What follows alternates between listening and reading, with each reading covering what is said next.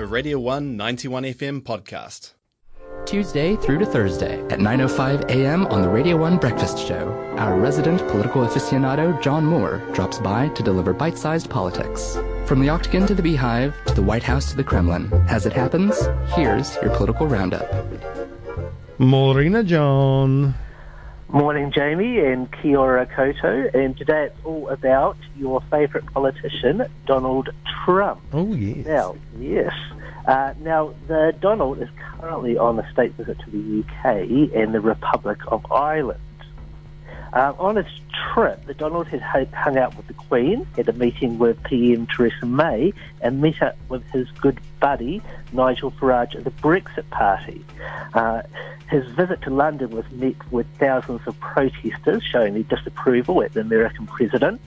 And the president's trip has generally been marred in controversy, mainly due to his erratic tweeting over the last week.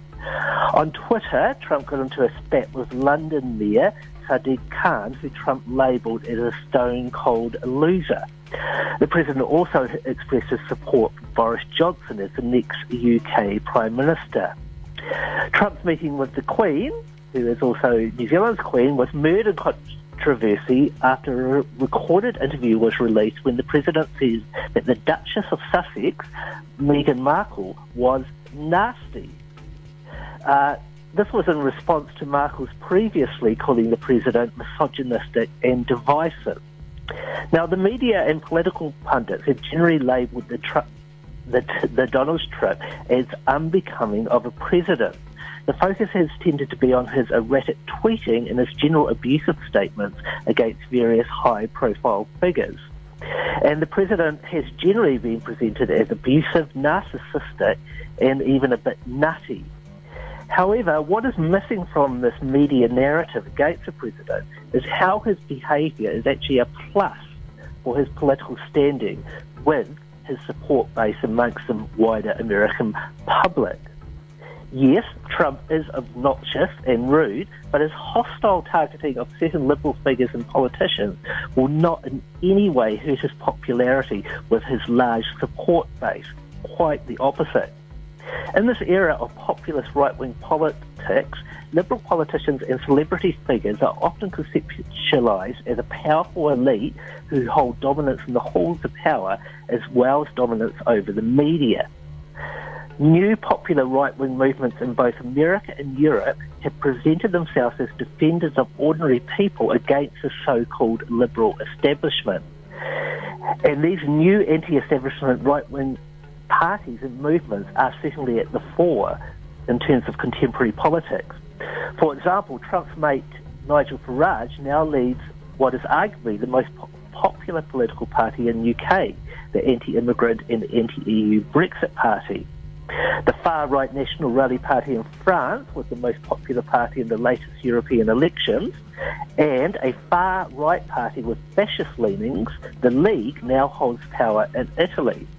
So what needs to be understood is that despite Donald Trump's crude and demeaning mode of politics, this form of politics is actually incredibly popular amongst millions of voters.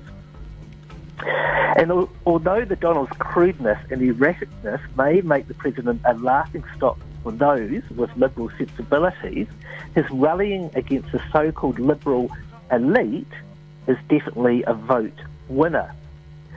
Populist politicians in the form of Trump are in the ascendancy at the moment.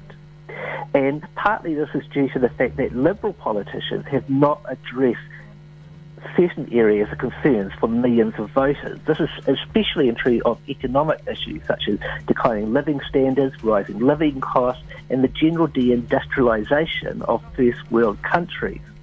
So as long as a large chunk of the populations in Europe and America feel that they are unheard and that they are hurting, then the crude and demeaning politics that Trump pushes forward will actually be a vote winner. And that's your roundup for today. Thank you so much for that, John. That's okay. Have a wonderful weekend, my friend. You too. And hopefully it won't be so chilly. Well, I think it's going to be. But that's all right. Yeah. We'll be fine. It's winter. Yes. Just get used to it. It's just how it is. But we'll hear from you again for the big roundup on Monday morning. Yes, a good. We'll have a good discussion with Vivian. No doubt, no doubt. All right, see you then, mate. Okay, bye. Bye. That was a Radio 1 91 FM podcast. You can find more at r1.co.nz or wherever quality content is found.